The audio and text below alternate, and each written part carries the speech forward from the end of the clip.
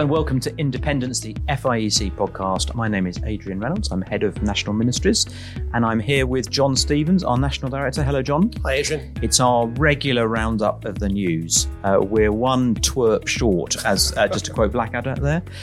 Phil is not here with us today. He is off looking after his daughter while his wife attends the, let me get it right, the FIEC Ministry-Wide Retreat, which is going on at the moment. It's been going on this week, hasn't it, John? That's great. Important part of our programme. 2 conferences this week. We've had Thrive, which has been for women's workers. Yep. And new COO, Hannah Hutchison, was able to be at that as well.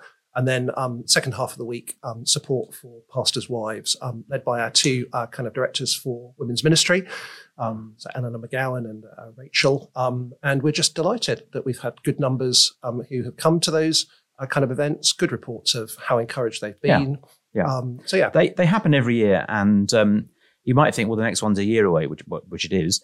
But actually, if you're going to organise childcare, things like that, it's worth planning ahead. Just see if you can find time for either women's workers in your church or a ministry wife to come along. That'll be a great part of their growth and development and just spiritual care. Now, we're here to talk about the news, and so I think we'd start talking about Europe. John, if that's right, we've just come back from Poland, you and I. We've been at the European Leadership Forum in Wisła. I think that's how it's pronounced, in the south, could do my little compass, never eat shreddy wheat, southwest of Poland. Just tell us what the European Leadership Forum is, John. Yeah, the Leadership Forum, this was a conference, which was a gathering of about 700 or so leaders from across Europe. They really bring leaders together, and the goal is to encourage them and envision them for the work of the gospel across Europe. The vision of the forum is to want to renew the biblical church across Europe. Recognition that there are many places in Europe where there are tiny numbers of evangelicals. It's a struggle. And no resources. And no resources, yeah. So Southern Europe, which has been predominantly Catholic, Eastern Europe, which is communist and Orthodox, Scandinavian countries and Germany, where liberalism has been rife. Actually, in world terms, places where there is a need for the gospel. Behind kind of the Islamic world and Japan, Europe is really then the least evangelized sort of continent of the world. So that's the vision. And it's not just a conference. The conference is part of it, but through the year, there are all sorts of kind of groups, mentoring, other sort of more dedicated, focused events for people at different aspects of ministry, like, for example, apologetics. And so it's seeking all year round to equip and encourage leaders for the work of the gospel. And you and I were both leading networks there. So I was leading a network for leaders of Christian organizations, thinking about the skills of organizational leadership. I had a group of about 45 leaders from across Europe, helping them to think about how they can run their churches and organizations more biblically. And Adrian, what were you leading? So I was leading a foundations network for first timers, really, to think about some of the basics of leadership. And again, people from all across Europe, and just greatly encouraging, wasn't it, to hear people's stories, to realise actually that most people are ministering across Europe with very, very little in the way of either access to resources or indeed money. So I met a Hungarian pastor, part of a network of churches, very, very similar actually in many ways to the FIEC. And he said, well, we're one of the larger churches in the network. I said, well, what size are you? And he said, we're about 45 members. And it's just a reminder that there are lots of really good things going on, but it's tough actually being in ministry across Europe. We think we have it tough. But actually, we're greatly blessed, aren't we, in the UK? We are, and I think that's why we're particularly keen to want to serve there, is we've got much to give to those in Europe. It's always humbling to learn from their example of faith and service. I think one of the things that struck me this year was virtually everybody I talked to was speaking about growth. There were encouragements, church planting. So I heard about church planting in Athens, which was really encouraging, church planting in Italy. I heard about church planting in Gdansk and growing churches that were there. So actually, the mood felt remarkably encouraged in terms of God being at work. It's obviously a day of small things at this point, but there is significant kind of gospel growth going on, I think, amongst a younger generation of pastors and leaders. It's also great to meet people running organizations like FIEC. So lots of the churches are free evangelical churches. I spent some time with the guy who's going to be leading essentially the equivalent of the FIEC in Slovakia. And there were some people from around the world this time. So I met a kind of a Nigerian leader who has basically established an FIEC. Is that a bit like Australia being allowed to be in Europe? It's kind of the same sort of concept. But he was talking about how they've established essentially an FIEC in northern Nigeria, reaching Muslim communities and villages, and saying they're seeing 400 or 500 Muslim conversions a year through that work. So that's just wonderfully encouraging. There's quite a few people from the FIEC involved in it as well. So the music team were from Above Bar. You run your network alongside Jen Charteris, who's part of an FIEC church. Dan Strange was there as part of the Theology Network. So it's quite a few people from FIEC churches serving. I guess there aren't so many people from the UK who go as attendees. Should some of the FIEC church leaders and people serving in churches think about being there as somewhere to go to be blessed? Yeah, I mean, I think that's a great opportunity. I mean, there's sort of all different sorts of fields covered, as I said, apologetics, Bible teaching, leadership, the arts, children's work, youth ministry. I think it'd be fair to say that actually in the UK, we have resources for lots of those things we do, at home. So I think for many of the people in Europe, this is a unique resource that's available to them. And it does remind us that actually a lot of training is available in the UK. Having said that, I think there is great benefit in actually learning from other cultures and how they're doing things, so that sometimes stepping outside of your own immediate context to think about a different context and how they do things can cause you to think of things freshly, and maybe realize that much of what you do might actually be a result of tradition. You might have failed to contextualize because you've taken that for granted. So I think there is benefit in learning from those coming out of different contexts.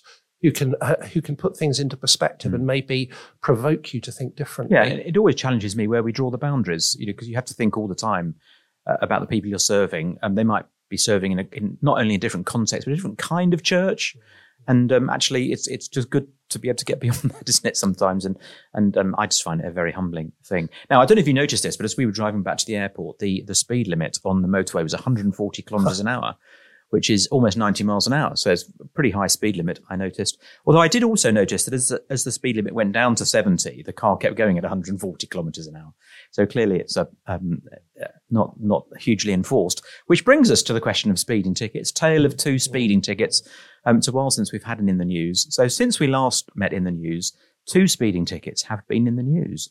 The first is that issued to the Archbishop of Canterbury, who was caught doing 25 in a 20 zone along the embankment, and had to. Well, he didn't make a court appearance. He kind of pleaded remotely, didn't he? But pleaded guilty. And then a slightly more infamous, perhaps, incident with Suella Braverman and the speeding course that wasn't. Tell us, John, a little bit about the kind of background to these. Yeah, well, they've both been caught speeding. I think the reality is that.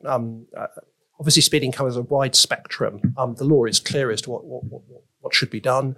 I think they were both caught actually sort of exceeding a relatively low speed limit, and would both say that they hadn't known what the speed limit was, or they weren't aware that they were breaching it. So it's very different from the person who's kind of deliberately doing 100 on the M1. You know what you're doing. Yeah. So that's different. But it's a reminder that actually ignorance is no defence before the law. That actually in these contexts, actually the standard is set. And irrespective of whether you know you're breaking the standard or not, actually that renders you accountable, which is just a reminder that actually with sin and with God, he sets his standards. And in a sense, our knowledge and acceptance of those standards isn't the basis on which we're judged. We'll be held account for having kind of fallen short. And that's with a view to protect kind of everybody and keep everyone safe.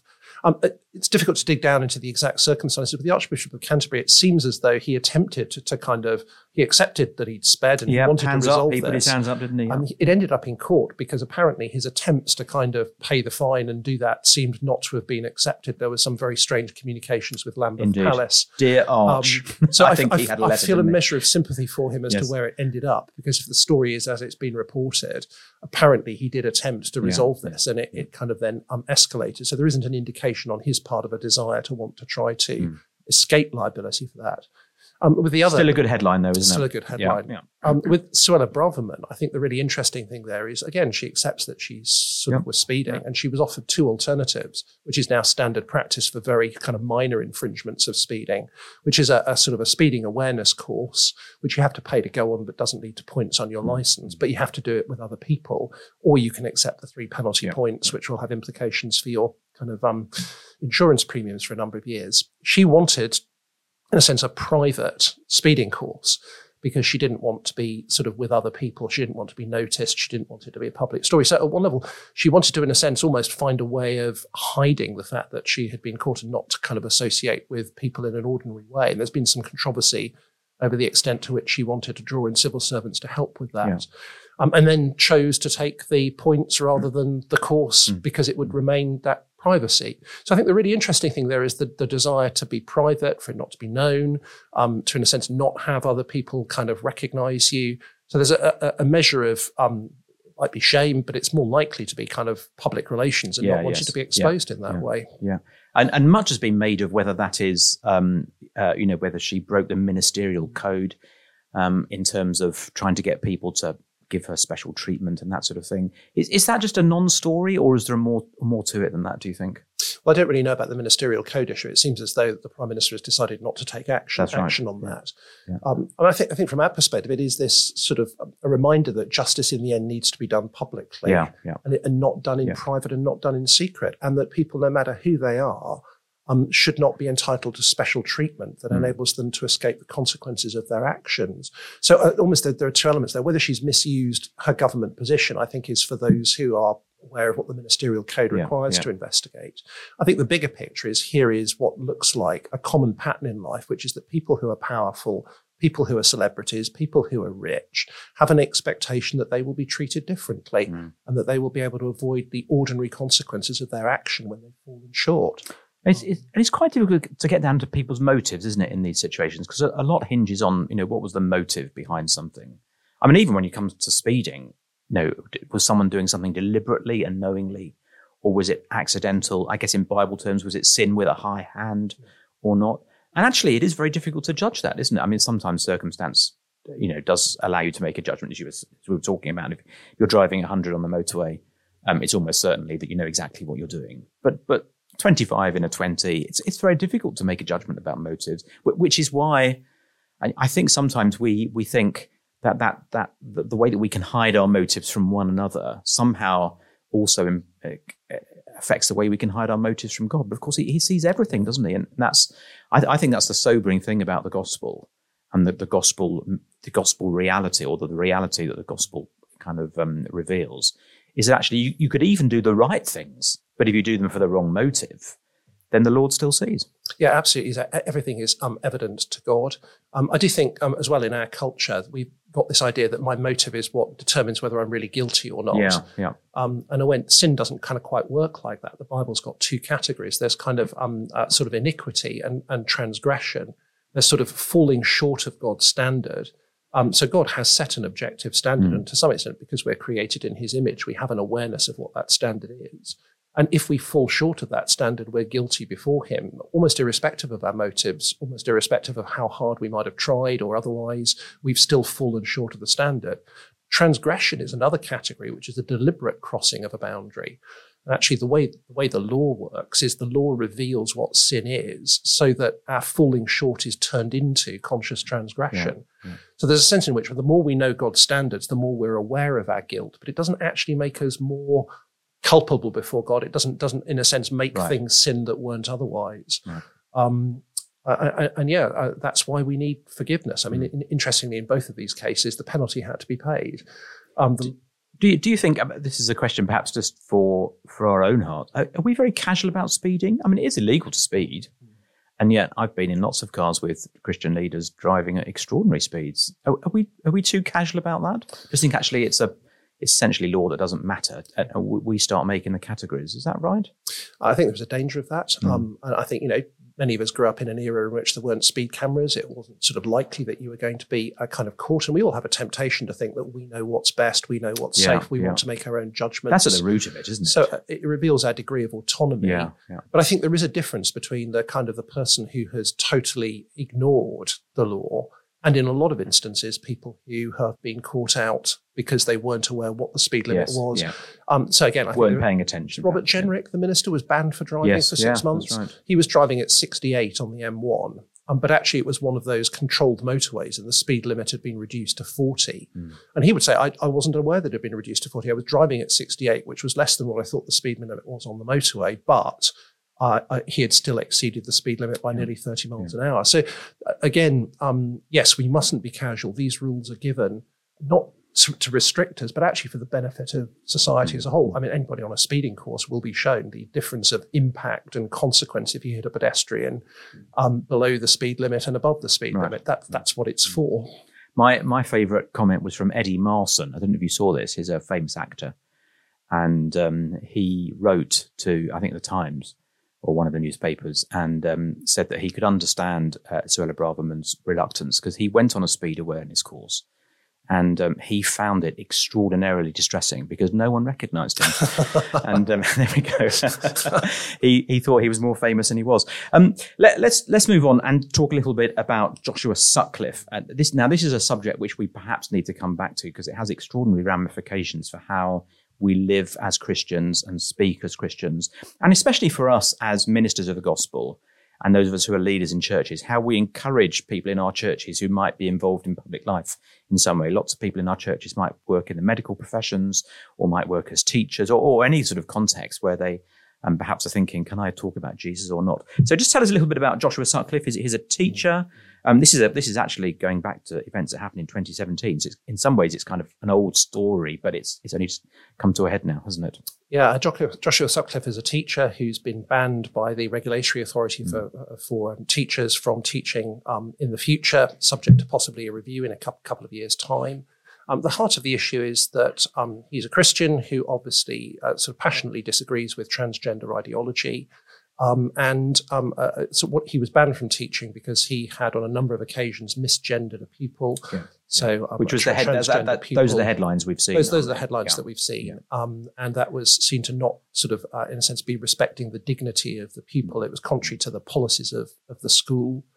So that's the headline story. So it kind of immediately appears as, here is Christian being mistreated or kind of victimized in some way for having stood for their belief about the truth. I think these are incredibly complex cases, and we need to recognize that. I'm on our podcast.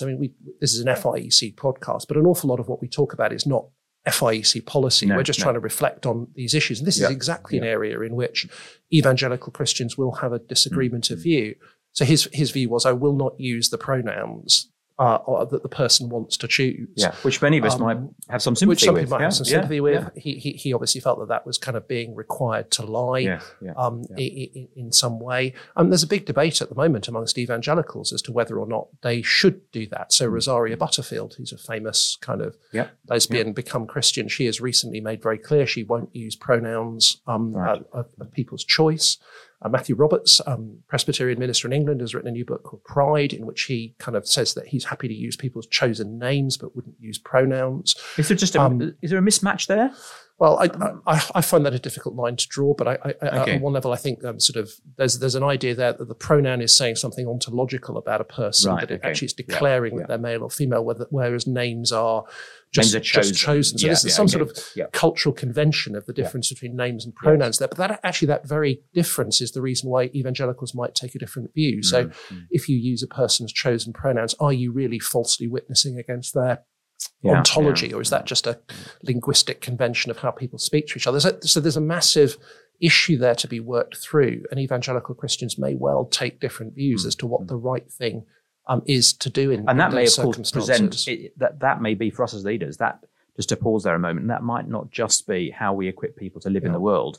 That might be an issue right in the church. If someone comes into church, we're going to have to face up to those sorts of questions, aren't we? We can't ignore those. Yeah. I read the judgment. I think it's absolutely right in a secular culture where these things are being debated, where policy is changing. Christians have the right to assert their rights and actually to take action to seek to uphold their rights. So part of this is about the question of, do you have the right to do that in that context? This first judgment concluded that the teacher didn't have the right to do that. Right. He's got the right to appeal to the High Court, so it will go further. There's some positive things in it for Christians. The story is bigger than that. So when you read the judgment, this was a teacher who was working in a school. He was a maths teacher. He clearly exercised some Christian witness within the school. So he was allowed by the school to run a Bible club that people could come to, so it was known as a Christian. And in the end, what the tribunal found was that he'd crossed the boundary in his maths lessons and dealings with these people of being sort of a preacher rather than a teacher. And that was the language they used, That's the language that they used. Some interesting things. So one of the claims made against him was that he had said that he was against gay marriage, and it was alleged that was, again, a breach of the teacher's code. The judgment finds that so when he was asked questions, what's your view on gay marriage by pupils, and he answered, that was regarded as being perfectly acceptable. He'd been asked the question. In the context of the classroom. Indeed, so the freedom to answer and express your opinion. So that's sort of the 1 Peter 4, always be ready to give a reason. In that particular context, he was free to do that. Indeed. Whereas actually when he sort of, in a sense, talked about his view on gay marriage uninvited, that was seen as crossing the line. Right. from teaching because of the impact on potentially LGBTQ students who might be there. So that's quite an interesting navigation. Yeah. You're not restrained from saying what you think, but there's a difference between proactivity in that and the context in which you might speak. So if he'd done that in the Bible club, would that would be different? Well, I think that's right, because people have chosen to come there, and they know what they're coming to. Similarly, he played a video in a maths lesson that was about masculinity, and again, I think it was the inappropriateness of doing that in that particular context. Having said that, he was also critiqued for things that he'd put on his own YouTube channel about homosexuality, about Islam. Again, because that wasn't referencing the school, because that was personal, that wasn't regarded as being contrary to kind of professional conduct in the school context. So there are some ways in which But there have been other cases, haven't there, where that's not been. So there have been some cases, haven't there? Maybe I've got this wrong, where people have put things on their Facebook posts and they have been picked up on that because of the connection to work. I can't instantly comment in detail on all of those, but often that may be because it is linked to work in some way, or references to it. Okay. On the transgender issue, what the tribunal found was that on a number of occasions, both in a group where this pupil was part of the group and also speaking to them personally, he had sort of deliberately not used the chosen pronouns, despite school policy and despite the fact that was what both the pupil and the pupil's parents wanted in that situation. And it was the parents who complained that was not respecting the dignity of the child and was harming them. And again, this is very complex, because he clearly believed that enabling the child to identify as a different gender was itself harmful to the child. Yeah. We've seen things like the report into GIDS, in which children have suffered harm because they've been put on a pathway towards becoming transgender. But it does raise the question, does a teacher, is it your job in that context to contradict what the parents and the person wants, to in effect defend them kind of from themselves?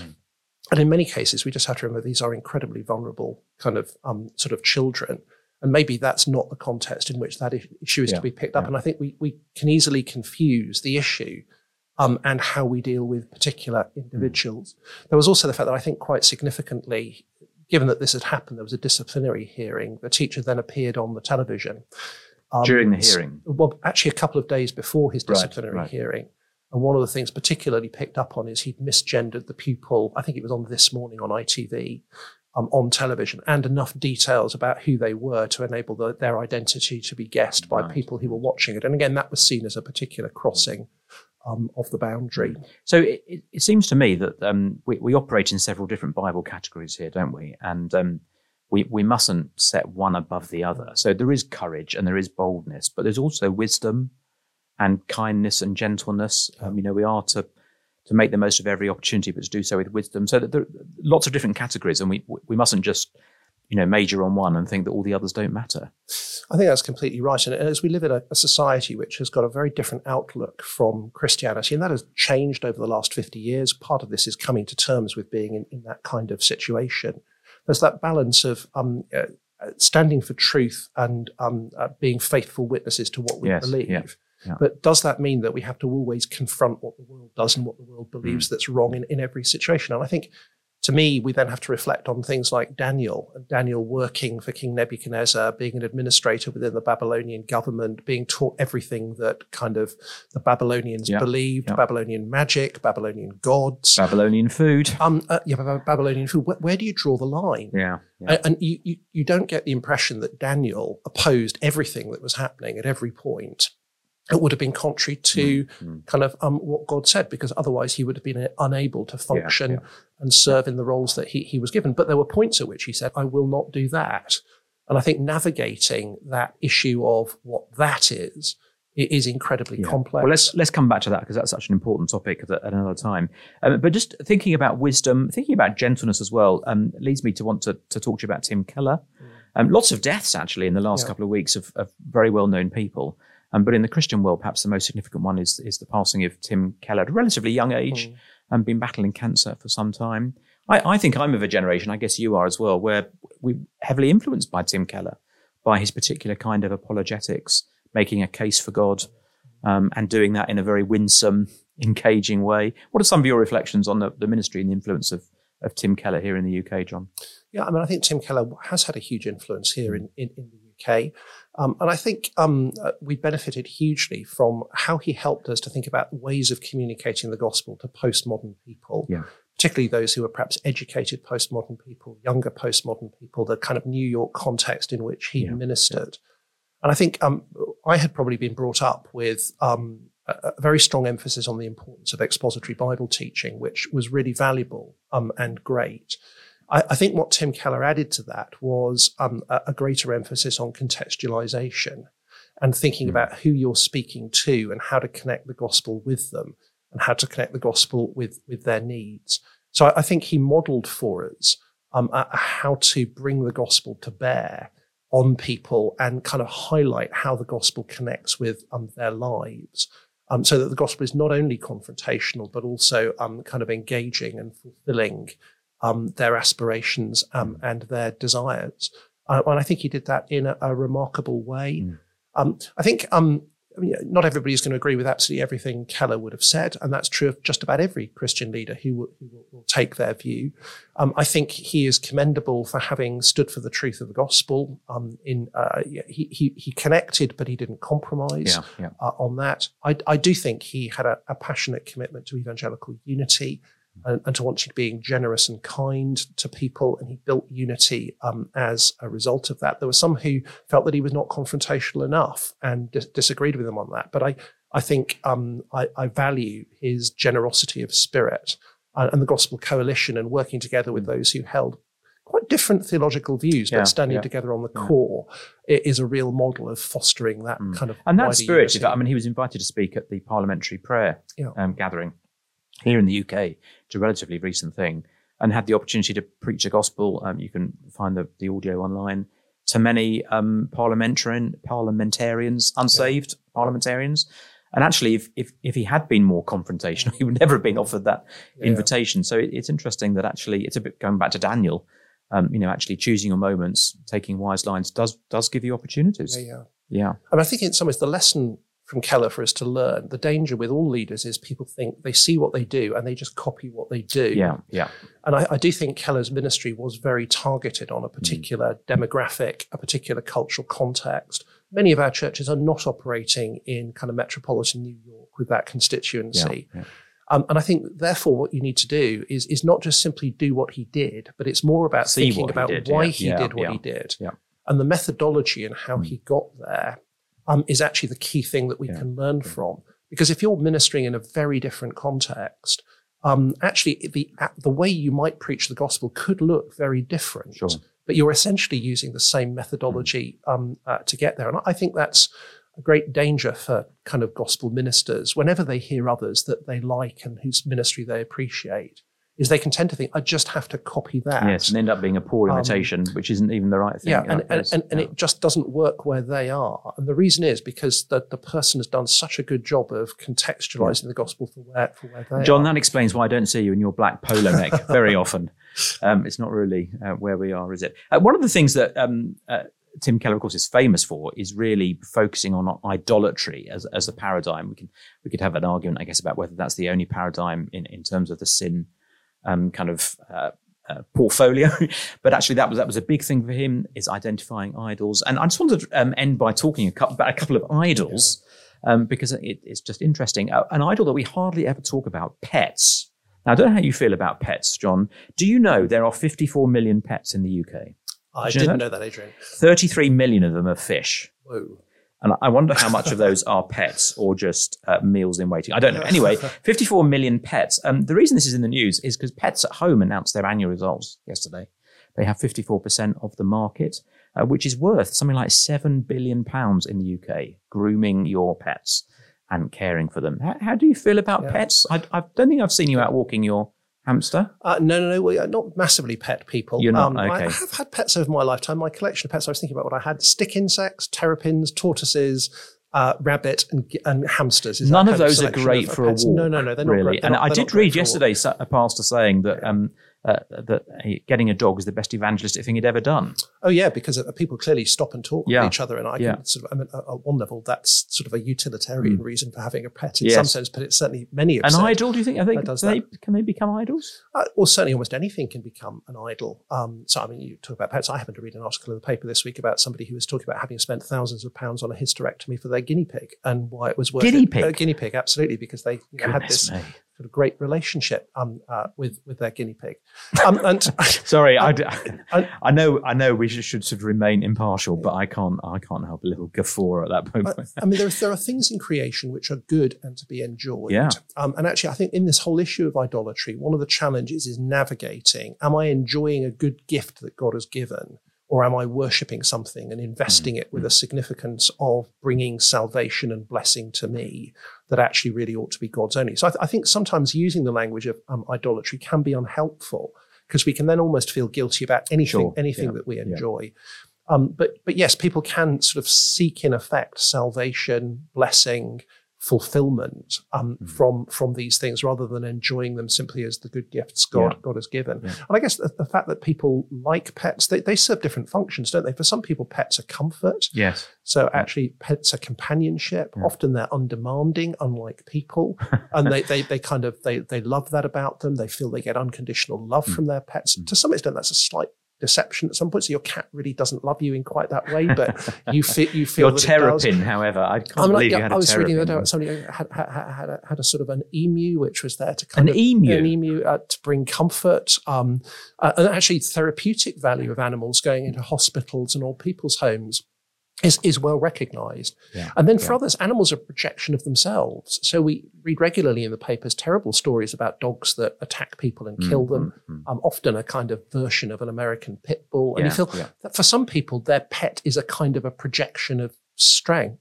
So people own animals for all sorts of different reasons. I'm not sure the Bible's particularly hot on pets. You don't get the great deal of sense that in the Old Testament animals were given to be pets. I was wrestling whether I could think of any example of a biblical pet, and I'm not sure I easily could, actually. Answers on it. Is there a prize? Is there a pets at home? But perhaps we should offer a pets at home voucher for pets in the Bible. We need to finish there, John. We'll finish with pets. I love animals. So do you. Don't write in. Other idols are available. Thank you very much for joining us. This has been Independence, the FIEC podcast. If you enjoyed the podcast, do rate us, review, just smash that like button, as they say, and that'll help us be found by other people. Thanks for joining us, and we'll catch up with you again soon. Thanks, John. Thanks, Adrian.